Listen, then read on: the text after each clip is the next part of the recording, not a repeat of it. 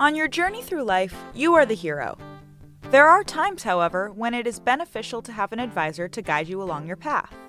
Welcome to the Smart Money Simplified podcast with Brent Mikosh, certified financial planner, certified investment management analyst, and co-founder of MP Advisors LLC.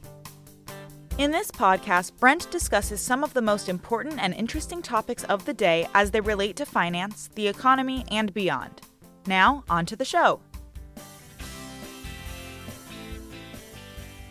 Hello and welcome to Smart Money Simplified with Brent Mikosh. Brent, what's going on?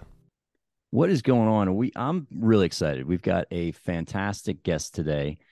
Some of our listeners, I'm sure, and I'm almost diminishing him when I give this as the intro because the guy's done so much cool stuff since then. But have you seen the movie Top Gun Maverick? Oh yeah, heck yeah.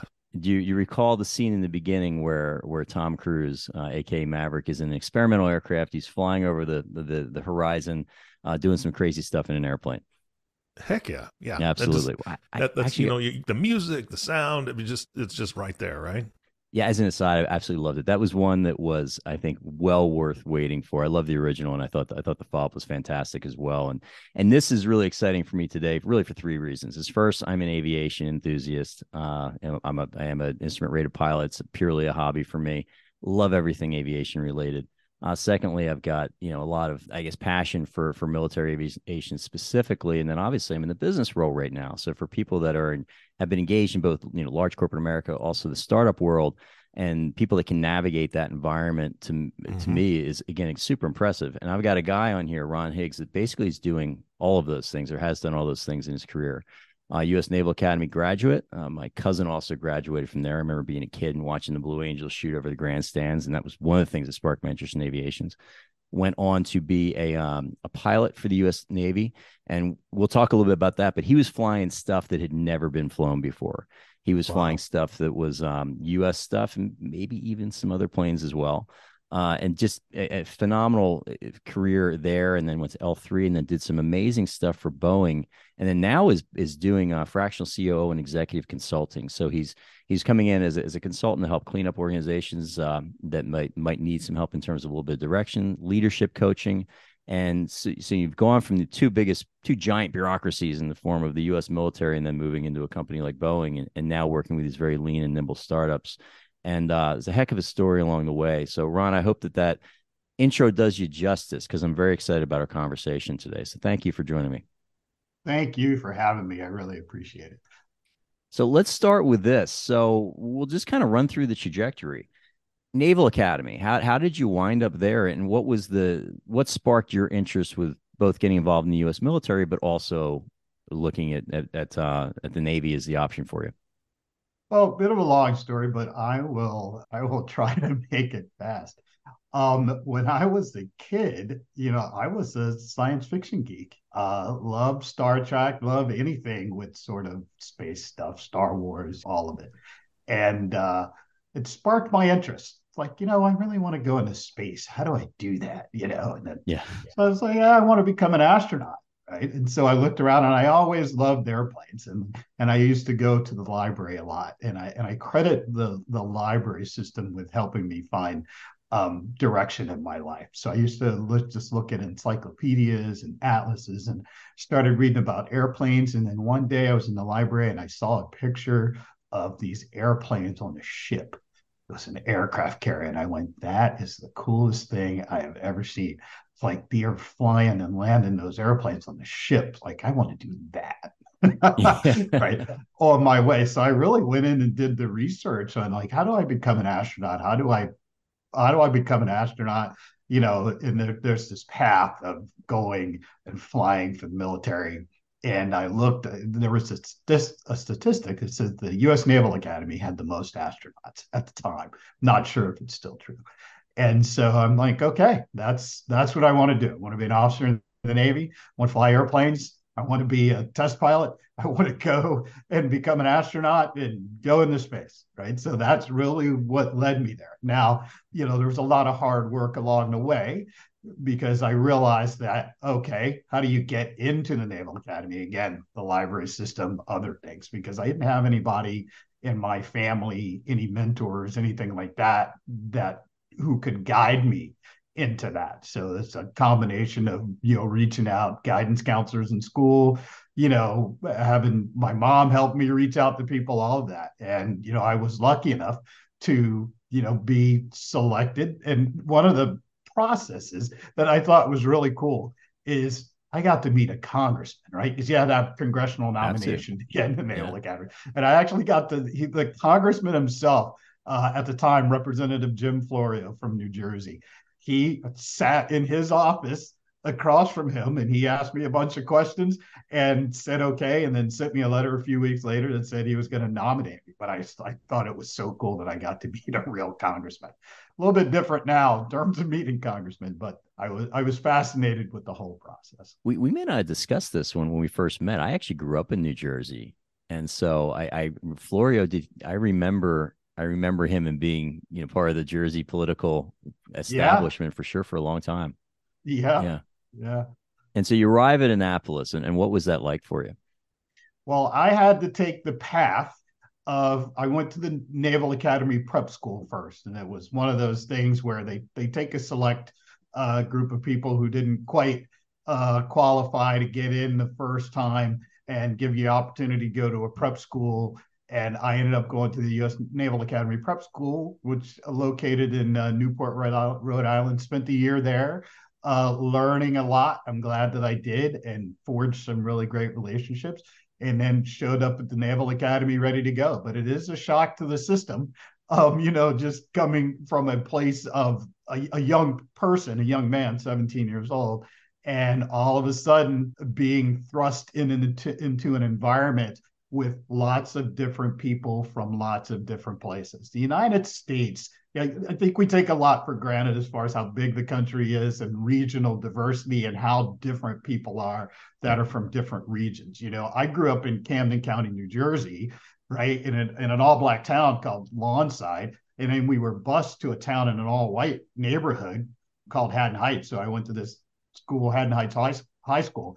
But, New Jersey, that area of New Jersey, Philadelphia, that sort of accent, things like that. So you only saw on TV people with Southern accents, people from the West, people from the Midwest. And all of a sudden, here I am at the prep school with people with thick New York accents, people with thick Southern accents that I could barely understand, Boston accents, people from California. I mean, it would really was fantastic. I mean, it was a lot to get used to, but it was a foreign environment for sure. And we were thrust into an environment where we all of a sudden had to work together and depend on each other. And, we didn't even know each other at the time. So you forged some strong relationships. Some of those relationships still endure to this day. Yeah, I mean, I can't, as someone that's never served in the armed forces or in the military, I have to think that that's got to be, like you said, one of the most shocking things, because obviously they're stripping away your identity, so you become part of this cohesive unit, and they're trying to do it with people that are just a lot different. You're occupying that same space with a variety of people. So was it a good experience? Obviously, you stayed in the Navy for a while and you did some cool stuff. But was it a good experience at Annapolis? It was a fantastic experience. It's not for everybody. We lost a lot of people along the way. I lost some good friends along the way. There's this combination of military stuff. Academics is really important, and combination of those two things, difficult for a lot of people. And there's there's a heavy academic burden. I think we had an average of between 18 and 21 credit hours per semester, and our minimum was 15. And I think in a lot of places, your maximum may be 15, so there's a lot of academics there.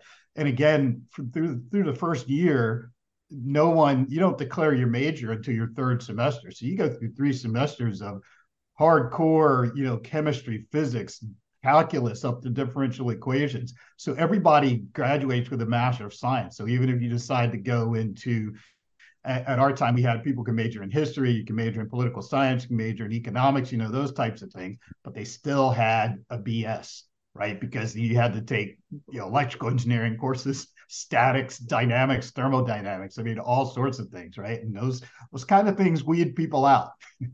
And probably stuff that served you well because you got in there, as you said, wanting that track to be Absolutely. in aviation, be and potentially an astronaut. And so I guess how once you're in the academy, it's not a given. They don't just hand you over the keys to an F-14 at that point. There's a process to get there. So how challenging was that environment to be chosen as an aviator?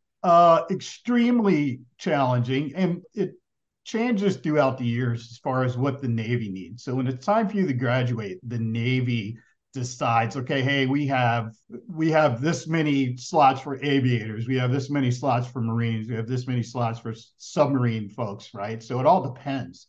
So for me, and you get to pick by your order of merit. So you get ranked in the class. We had 1,050 people in our class, and we were ranked from 1 to 1,050.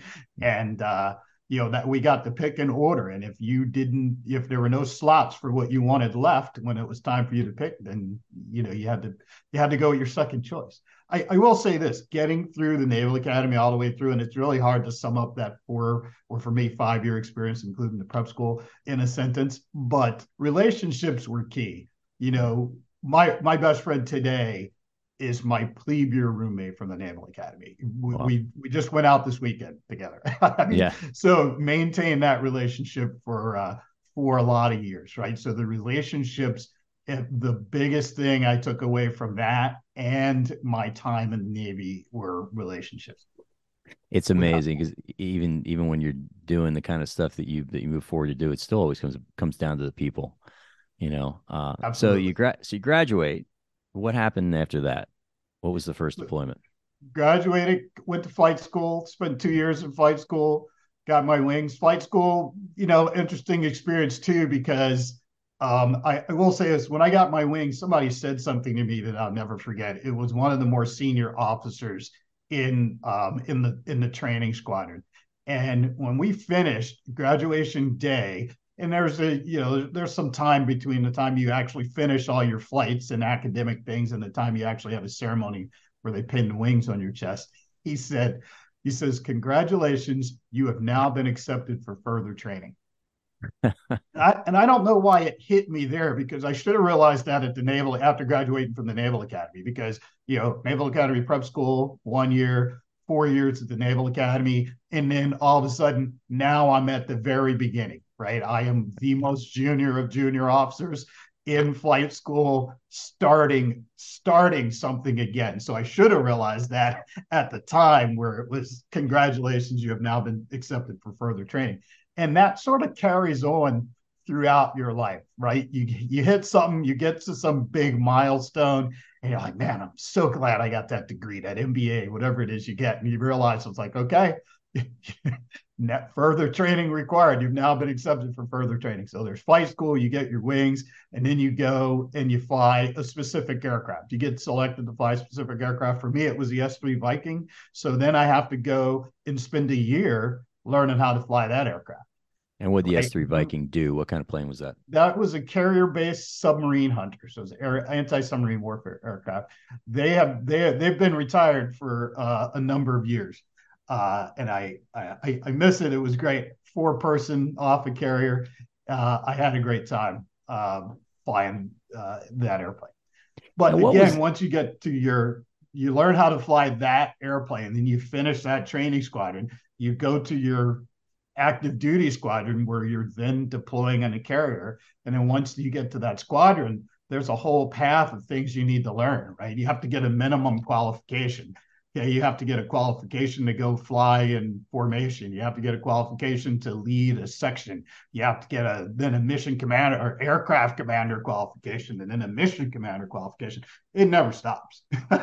So what was that? Two questions for you around that. First, what was it like being deployed on a carrier? I guess would be question number one. The second question is, how the heck do you land an airplane on an aircraft carrier? I mean, Well, very carefully. I mean, there's lots of training. You don't see Air Force pilots necessarily practicing landings. You'll always see naval aviators practicing landings.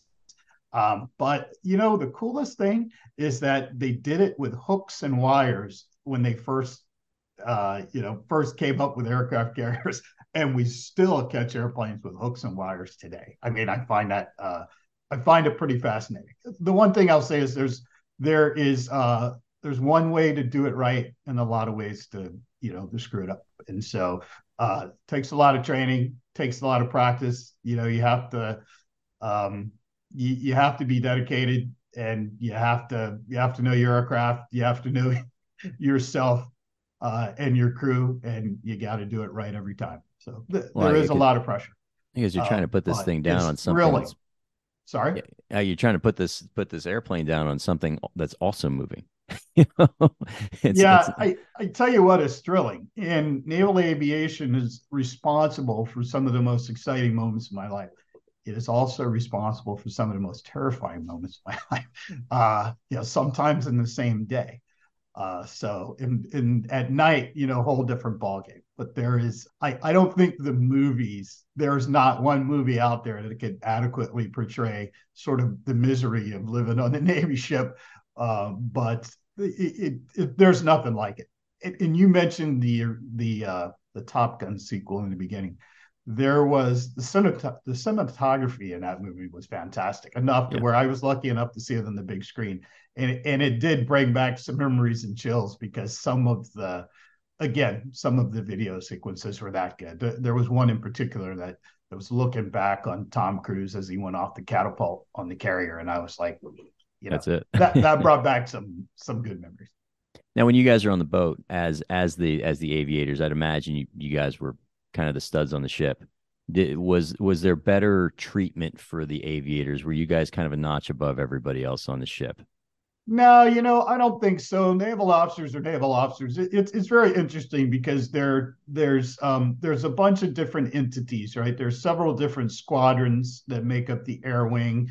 The squadrons are located in different places, and then the ship is a different entity than the air wing, right? So when deploy, all the airplanes in the air wing comes onto the ship, and we typically didn't interact too much with the folks on the ship.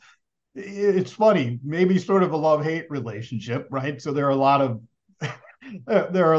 was sometimes things were a little contentious, and then sometimes not. But for me, I never really considered myself a notch above anyone, right? People make their choices for whatever reasons they do.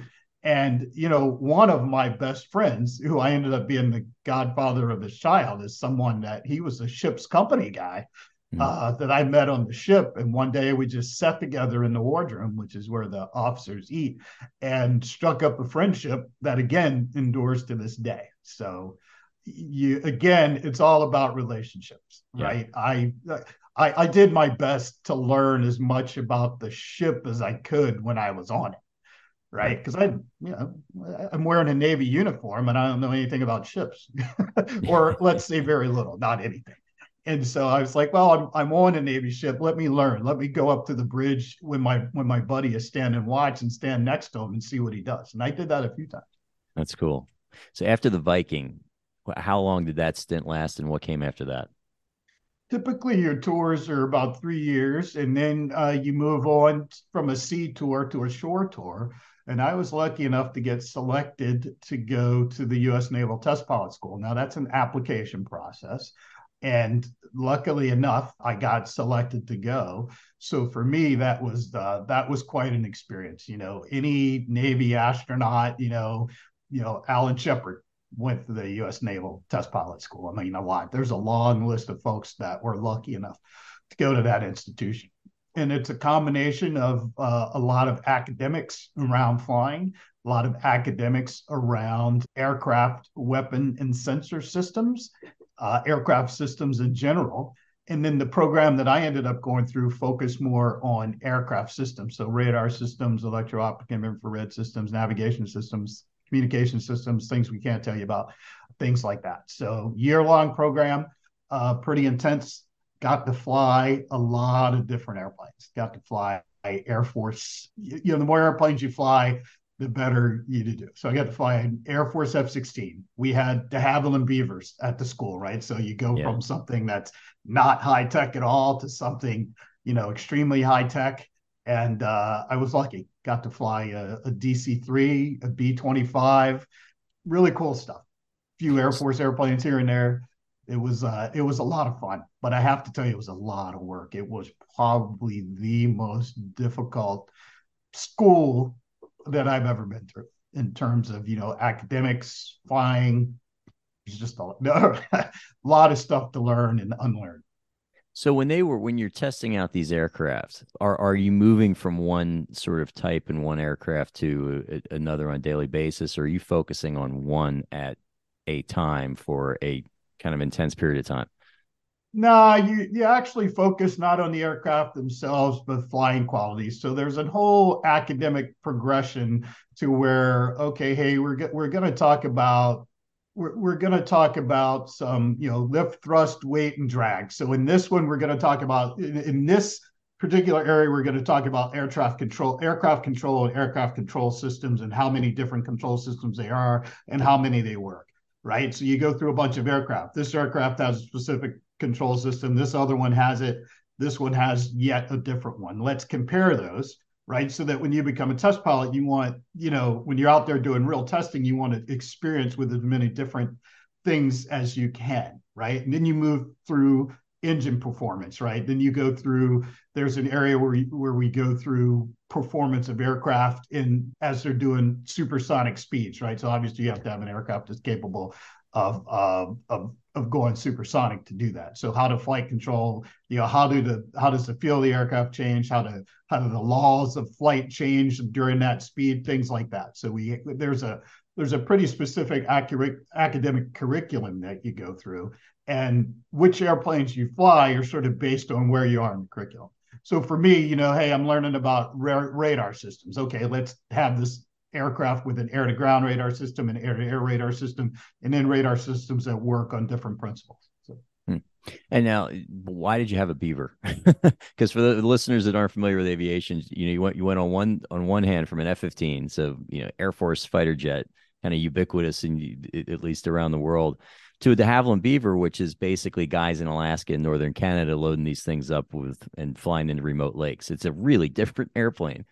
Yeah, flying qualities and performance. You really, there's a huge difference in flying qualities and performance from de Havilland Beaver to a high performance aircraft like an FA-18, an F-16, or something like that, right? An F-16 is a fly-by-wire airplane, right? And you've got other airplanes that, the de Havilland Beaver is strictly, cables, pulleys connected to flight controls, things like that. So typically they have different levels of flying qualities and performance that are all valuable for test pilots to have experienced and know and understand how all of those things work. What was the most fun that you had during that phase of your career? Funny thing is, we had these big tires on the de Havilland Beaver, and we landed it on the grass, which I thought was just the coolest thing ever. Between, this high performance airplanes off of aircraft carriers, off of runways, and then here's this airplane that rotates at something like 50 knots, and then we landed it on the grass. I know it sounds strange, but that was probably some of the most fun I've ever had.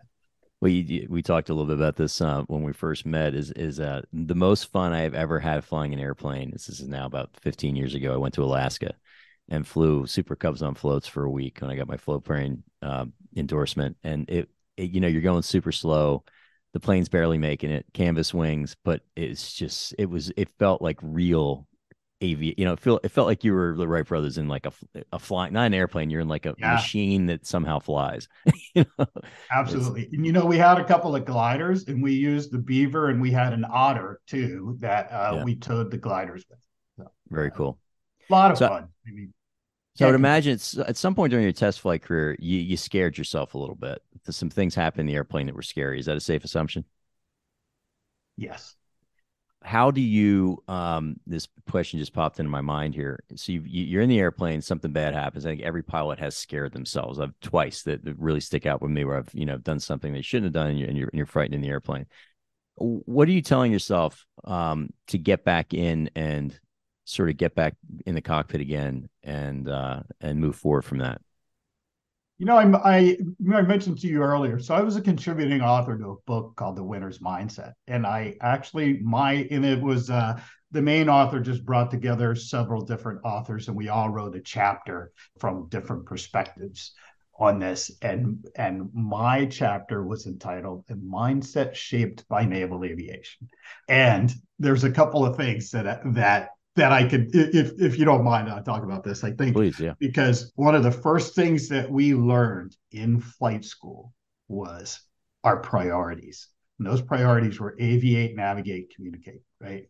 Aviate, keep the airplane in the air, execute emergency procedures, all those sorts of things. Navigate, go from point A to point B, keep yourself predictable, or if you can't make it to point B, find yourself a suitable location and be predictable as far as where you're going, right? Then communicate. So if things are all happening at the same time, those are your priorities. But I'm going to back up. So you remember every single flight has a brief, right? And then you execute the flight, and then there's a debrief. Every single flight has a mission, right? And you know what the mission is. So if you know what your mission is, right? When you go out, whether you're training, whether you're doing flight tests, or whether you're out in the fleet, or whether you're going out in wartime, and you're actually flying a combat mission, you know and understand your mission, right? You have a plan, right? So that plan is what you have a flight plan. You go over the plan first, you execute that plan, and you come back, right? Then you have those priorities that you have to think about, right? So things, when you're flying an airplane, when you take off, you never know where you're going to land. You never know what happens. They're so dynamic. There's so many factors beyond your control. The weather, in case of combat, the enemy, right? All sorts of things, right? And so understand the fact that have a plan, execute that plan, but be ready when things don't go according to plan, right? And so the more of those things you understand, if you understand the mission, you understand your priorities, right? You understand your plan. When things sort of go off the rails, and if you understand that mission and you have those priorities, I think you can work your way through it. And then in that book, I talked about how I kind of used how I think like an aviator, both kind of in the business world and in my real life too, because there are a lot of people who get paralyzed when things don't go according to plan, right? And then if you go with the intent, it's like something's going to go off the rails. I just need to be ready for it at any time, because during my time in flight school, it's actually pretty easy to learn the basics and the mechanics of flying, as you probably know. We spent a lot of time talking about emergencies. Hey, what's going to happen? What if you lose your radios right here? What are you going to do? What if you lose your engine right here? What are you going to do? Where are you going to land? When are you going to do this? Right. And so it's always thinking at every phase in your fight, thinking if this goes wrong, this is what I'm going to do. If I'm here, I got this much fuel, I can make it here. Right. And so you're always thinking about things that can go wrong. And then when it does, you're like, okay, just lost my engine. There's my alternate field right there. I'm going to execute my emergency landing procedure and go ahead and land, right? And so that's how you stay focused with all that training and preparation. Is there one experience that you remember from your time as a test pilot, I guess, for lack of a better term, that really stands out, that stands above everything else? Well, not necessarily that, but I will tell you this. When I was a junior guy, and I was in the right front seat of an S3 with a senior guy. And at night, we had a catapult shot at night, and our attitude indicator, or the pilot's attitude indicator, failed. Right. So that's for those uninitiated, right? Tells you up, down, left, right, turning. It tells you sort of where you are and what your orientation is in space. Very important, especially at night off of a carrier. Right. So we have redundant sources of those things. And the pilot's like, hey, my attitude indicator failed. He goes, get me a source. And I was a new guy, so I really wasn't sure how to do it. And so luckily, we got off the front of the carrier, established a positive rate of climb, and then he was able to switch his own, right? And he just, this is sort of the debrief part, right? Where we go back, we landed, and we had a debrief, and man, he lit me up, right? You need to know that, and it wasn't politically correct either, but it was necessary, and I learned a lot from it. So again, every flight, brief, execute the flight, debrief. You always debrief, and you learn the most from the debrief. And so for me, I learned a lot. So now let's fast forward 2 years ahead, and I am in the right seat again, with a junior guy. I am the senior guy. There's a guy there that's junior. He says, as soon as we launch off the catapult, as soon as we start going down the catapult, he says, "Oh, expletive," and he is like, "I lost my source." And then I unlatched my harness. I reached up and I switched the source. And before we got, and this is about 2.5 seconds to the end of the catapult, right? I was able to switch his source and restore his attitude indicator before we got off the front of the ship. I think that saved our lives, because I'm not sure what he as a junior guy would have done. Right. I can't say that for sure, but Sure. So there's that whole circle of learning during a debrief, right? And a lot of people think that feedback is sort of a 4-letter word, right? And I think you'll find veterans in general, aviators, right, just seek feedback all the time because we know it makes us better, even if it's not the best, feedback. And then, we were younger folks and it wasn't delivered in quite such a politically correct manner. But that feedback from that incident, I believe, saved my life in the future. That's amazing.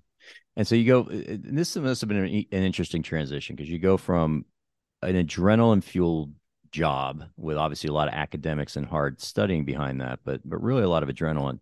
And now you leave the Navy and you head into the corporate world, which I imagine is very different. So tell me about what that progression was like. Well, I will tell you this, in the Navy, so I decided to go this route. I became an aerospace engineering duty officer in the Navy after flying for a few years, which meant I left flying and moved over into program management and acquisition. And I did that for quite a few years before I retired. So I was ready. So I was sort of out of the aviation game long before I actually flying before I left the Navy. So I spent about 5 or 6 years in the Navy after my flying and doing this program management acquisition. And I worked directly with defense contractors on future naval aviation systems and space systems as well. And so for me, I wanted to do something different, but I wasn't sure how. Mm-hmm. So I took a job with a company, and I found this job with a company, and it was a consulting company, and they provided consultants to Boeing. And they needed people for it was the PA program, but it was before, it was long before, first flight of a real PA. And so I worked for that company. And the idea was that company, they also had consultants for other things, right? So I could start doing things that were familiar to me, aerospace engineering kind of things systems engineering things that were familiar to me. And then maybe make an escape out of aerospace and defense, if I wanted to. I just wanted to see other aspects of it. So I worked for this company for a couple of years, but as a military guy, we're really used to this. There's a defined path in the military that's kind of up or out. There's a defined career path. And so now to go someplace to where you can sort of stagnate and sit there and there's not much of a hierarchy. So I could have sat in the same job for the rest of my career, right? Mm-hmm. That was, to me, I needed a clear path to increased responsibility, increased learning, things like that. And I decided to go and do sales and business development for another defense contractor, because again, looking for that escape from the aerospace and defense community, sales and business development, this is a great place to go because those are transferable skills outside of aerospace and defense. So I'll do that for 2 years. So that time I spent doing that was long enough for me to realize that I didn't want to spend the rest of my career doing sales and business development. But again, in this path of learning, right, one of my passions is learning, right? I avail myself of every opportunity that I can to learn.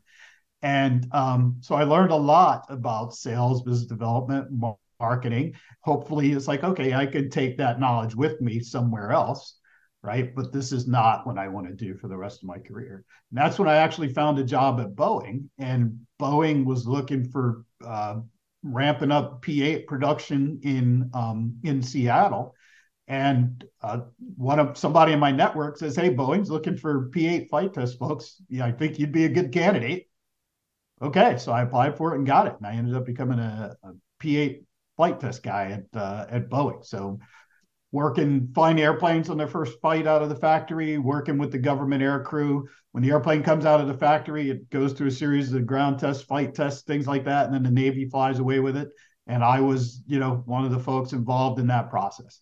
And the P8 to educate our listeners, and is that the old P3? So is that or is the refueling? It is the replacement for the P3 Okay. based on a commercial 737. Yeah. So. Okay, so it's surveillance basically. Is that accurate? Anti-submarine warfare. Okay, got it.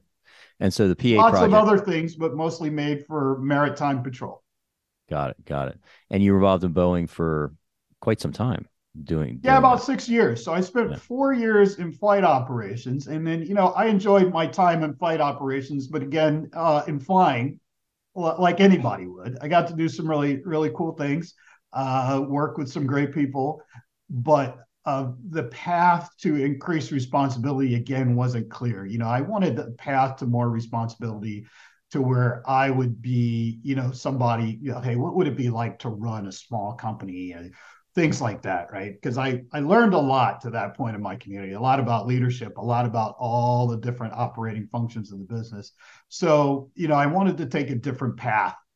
And so I ended up moving to a different Boeing business unit, and actually got put in charge of delivering all of those P8s to the Navy. So a different job, working with the same people, but it was now my responsibility to get all of those aircraft delivered, because I remember having almost daily interactions with the person who had the job before me. And I joke about this. I used to tell this guy how to do his job all the time. And he and I used to banter back and forth, and then all of a sudden his job sort of opened, and I applied for it and got it. And he's like, okay, now you got to put your money where your mouth is. And he and I are still friends to this day. And so that was a different perspective. It didn't come with any flying, but now, like I said, I was in charge of that whole process, and and that was interesting. And for me, Boeing, as you know, big companies, big bureaucracies, and I just had this calling to just go and find out what it was like to work for startups, work for smaller companies in sort of a principal position. So I when the time came, I'm like, okay, I'm just gonna go off on my own as a consultant, and try to find a job at a startup. And I actually found a job. I actually found a startup. I've been involved in 4 startups total. And there was a longer path to that, but that's sort of when I became interested in startups. And then I realized that my skill set was transferable, right? And then I decided to leave Boeing and go off on my own. And I've been self-employed since. I've taken a couple of short stints in W-2 jobs, but just ended up returning to self-employment. So what's the biggest thing now that you've learned working in the startup world? And because you think very different probably than Boeing, and also the federal government, the military, changes can happen a lot faster. Probably individual personalities can make a far bigger impact in a tiny, small, nimble organization than they would in a large organization. What's that like for you? What are some of the lessons that you've learned, and some of the things that these organizations need? Why are they bringing in Ron Higgs to help out in a startup organization? Well, a lot of parts to that question, but one thing is that a lot of, in big companies, people's jobs are very clearly defined, right? Right. And in startups, if you have to be comfortable working outside of your job description. So one of the startups I was in, hey, what title do you want? And so they're like, okay, we'll make you the director of program management. I'm like, okay. So I come in, I'm on director of program management, and I look around and say, our website really isn't that good. It needs to be redone. I was like, I'll do it. Right. It was like, you got the money. I mean, do we have the money to do it? Do it. So I ended up working with a marketing person and redoing the website. And then there's a lot of stuff. I essentially looked around and started almost taking on kind of a chief of staff role, where I was coordinating meetings, getting people to talk to each other, because, sometimes you just get in and you see, in my experience in big companies in the military, allowed me to see like, man, this people aren't talking to each other. Why not? And the strangest thing is I went to the Naval Postgraduate School, part of that long Navy career. 2 years of that was spent in the Naval Postgraduate School, and I got a master's degree in systems engineering. And my education in systems engineering, ironically enough, is what's helped me the most in the business and startup world, because looking at everything as a system, right? Looking at what impact one part of the system has on the other, and understanding relationships between all the operating functions of the business to move the business forward, right? And so that's one of the things that I can help with. So for me, in general, leadership is, multifaceted, right? When there are qualities good to a good leader, and there's things good leaders need to do, but how you lead a company as a startup, how you lead a company of 5 people is much different than how you lead a company of 25 people, which is then much different than 300 people, 1,000 people, so forth and so on, right? And then putting together, the military is highly structured, right? And so that organizational structure helps. It's like, hey, let's have some kind of an organizational structure here so that we know who's responsible for what and where decisions are being made. And I'm not talking about going in and just, instilling military style discipline in places that don't have any. Things that are simple to us that were in the military, like, hey, you need to have an org chart because you need to know who's responsible for what, who's accountable, who's responsible, who's accountable, and where those decisions are being made. And those are the things that I can, those are things I think just about anybody in the military can come into an organization and help with. Well, it seems like people that I've met and entrepreneurs that have run several businesses, there's many times a great idea. There's usually some kind of a strong personality behind that idea, the visionary, the passionate person that's putting it out there in the world. But none of them work unless you have the operational and systems guy behind the scenes. Like you think of, Steve Jobs, for example, and his sidekick. I'm spacing, but oh man, I'm spacing out. But his business partner in the early days of Apple. There's always that person that's helping to get the organizational structure in place. Is that something that you have seen as well in your experience in the startup world? Very much, and in fact, it's something that I do. So I will, I'll shorten the story. By pure luck, I ended up becoming COO of a small company. I mean, pure luck and networking. I'm like, this is it. This is great. I love this. Again, from my systems engineering expertise, right? It's like, hey, I know just enough about all these operating functions of the business to be dangerous, right? And I know who to understand, how to get people to talk to each other, and how to get the leadership team to work together. Now, I lost that job due to COVID, right? So I was in that job for 90 days, hard hit. So I went back and I rebranded my business and myself as a fractional COO. So I would come in and do this on a fractional basis. And if you're familiar with EOS, Entrepreneurial Operating System, based on 2 books, Traction and Rocket Fuel, I think Gino Wickman is the author. Well, those books, the basic premise behind those 2 books is there's 2 types of people: visionaries and integrators. Visionaries are exactly what you described. Integrators, exactly what you described. Typically, you can't be both, and you don't want to be both, right? And an organization needs both of those kinds of people to move ahead, right? They need somebody with the big idea, somebody with the passion for the idea, because typically visionaries are not interested in detail. Right. You right? Just do it. And it's like, hey, we just need to make this happen. Yeah. And so, but the integrator is the person that can make that happen, right? And so, yes, quite. And I've worked as a fractional integrator, for companies operating on that EOS system. And I've also, in my fractional COO work, just gone and, if you look at a CEO, typical CEO that's working by themselves, or maybe just overwhelmed with a few things, difficult to let go, hey, read this book, because it really does take a combination of those 2 people to move, business forward. So that happens a lot out there. And then the people who, the EOS folks say that there's actually only 1 integrator for every 4 visionaries. right? So there are a lot of companies out there that are just operating with visionaries who need integrators, to help for that balance. Yeah. And who's an ideal client for you? If somebody's listening to this and they're thinking, because I will say, even as we're obviously the mothership is Raymond James Financial Services, but through our independent channel, we're operating as an independent office. And so as the entrepreneur in here, you do recognize very quickly that you need help getting some of the systems in place.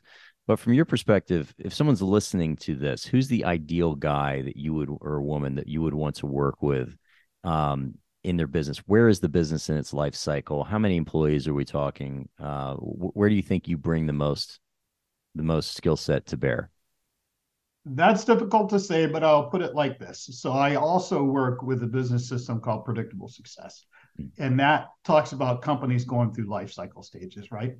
And not to go through all of them, but there's one stage called early struggle, meaning you've got a startup and they're just looking for a profitable and sustainable market, right? They're not yet self-sufficient, right? They need to find a profitable and sustainable market before whatever seed capital that they have runs out, right? That's a good place. And that can be any size, because there are some companies out there that may get VC funding and they may get funding from a lot of places, but they're still not self-sufficient, right? And they may have this illusion of self-sufficiency because, because of the money coming in, right?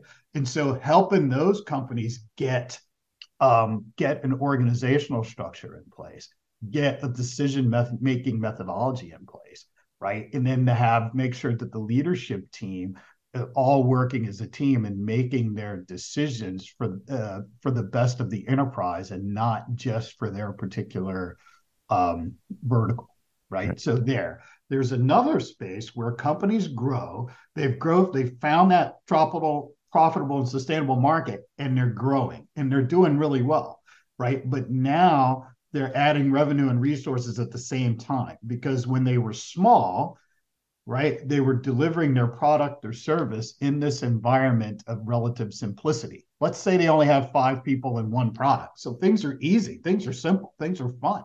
Everything's going, right? And then all of a sudden they start to grow. It's like, oh man, we got clients. We need to grow. We have more clients. What are we going to do, right? So they start hiring people. And all of a sudden you have 25, 30 people. And then decision making slows down, maybe some quality suffers and things like that. Why? Because they don't have systems and processes in place, right? That's another good place, right? And they may not even have an org chart, right? Show me a company that doesn't have an org chart. That's a good place. That's a great entry point for me to go in with an org chart, to go in and help with an org chart. And then also to get the right person in the right seat, because small companies, the job that gets done tends to depend on the human being that's in that role. And the role gets defined by the person that's in that role. So you may have somebody on the leadership team that's doing facilities, the website, and something else. Right. As the company grows, you need to clearly define roles, like who's responsible for this, who's responsible, the people doing the work, and then who's accountable, the person leading those people. So who is that? And then what does the company as a whole need that person to be able to do? Right? Because I was in an environment one time where we had a director. It's like, hey, here's a director. This person is the director of X department, but that person's not good with people, and we don't give them any people management responsibilities. Right. It's like, well, no, right? The organization as a whole has grown up now. So we can't afford to have anyone with the title of director that doesn't have any people management responsibilities, that doesn't have any strategic responsibility. So you need to clearly define what the company needs out of that role and put the right person in it. And sometimes the person that's in there isn't the right person. And so as somebody coming in from the outside, I have sort of a dispassionate view of the company, which means that I'm not privy to the internal politics, who's been there the longest, who's friends with whom, those types of things. And it's like, hey, the person that you have in this role isn't the right person, and here's why. And I'm sorry they've been with the company for so long, but if you're going to grow, you're not going to grow as long as this person is in that role, kind of. So if people are listening to this, and how do they find you? We'll close it up with that. So if what we've talked about today and resonates with them, and people realize they need this kind of help, how do they find you personally? LinkedIn is the best way, right? Ron Higgs on LinkedIn. I may be the only one, maybe not, but there's a picture of an airplane in my background picture. That's how you find me. But anyway, that's the best place that really is the best place to find me. Podcasts like this. I have a website, www.wolfmanagementsolutions.com, but typically I meet people through referrals, through LinkedIn. And if you're going to that website, it's usually just because you're going to that website to check me out, right? I don't get any business from that website. And that's really the best place. Awesome. Well, Ron, I can't, again, thank you enough for joining me today. I could take about 2-3 hours talking to you and going over all this stuff.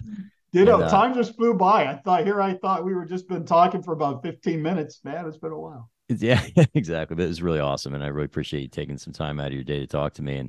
And yeah, please, anybody listening, if you feel like Ron can help you out, either reach out to me and I can pass on his contact information, or you can find him on LinkedIn. One more thing I want to add is I have a strong network, and I try to surround myself with people. And what I do really is I help people find the best person to help them. So if I am not the best person to help you, I guarantee you I know someone who is. Absolutely. All right, gentlemen, this has been fantastic. Ron, what a great guest you were. I learned so much, and man, what a resume. You're right. It's no joke. I looked up at the clock here too, and I was like, we got him for like 2 more minutes. Yeah. But you could go hours on this stuff. It's incredible. Yeah. I appreciate the opportunity. It's been great talking with you. You bet. Thank you so much. And Brent, thank you for hosting, and thank you for bringing him on as a guest. You always get great guests, and I learned a ton. Of course, our last thank you goes to the listening audience. Thank you so much for tuning in and listening to the Smart Money Simplified podcast with Brent Mikosh. If you have not subscribed to the podcast yet, please click the subscribe now button below. This way, when Brent comes out with a new podcast, it'll show up directly on your listening device. And we humbly ask that you share this podcast, rate it, and leave a review, as this actually does help others find the show. Again, thank you so much for listening today. For everyone at MP Advisors, this is Eric Johnson reminding you to live your best day every day. And we'll see you next time.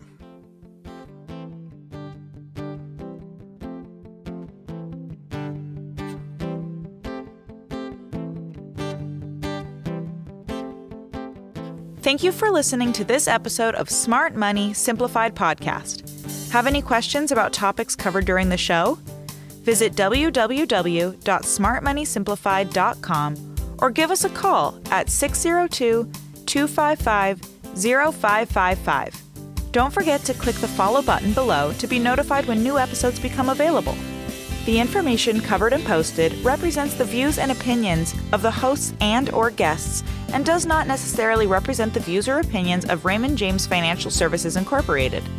The content has been made available for informational and educational purposes only. The content is not intended to be a substitute for professional financial advice. Always seek the advice of your financial advisor or other qualified financial service providers with any questions you may have regarding your individual situation. Securities are offered through Raymond James Financial Services Incorporated, member FINRA, and SIPC. Investment advisory services offered through Raymond James Financial Services Advisors Incorporated, MP Advisors LLC, is not a broker/dealer and is independent of Raymond James Financial Services.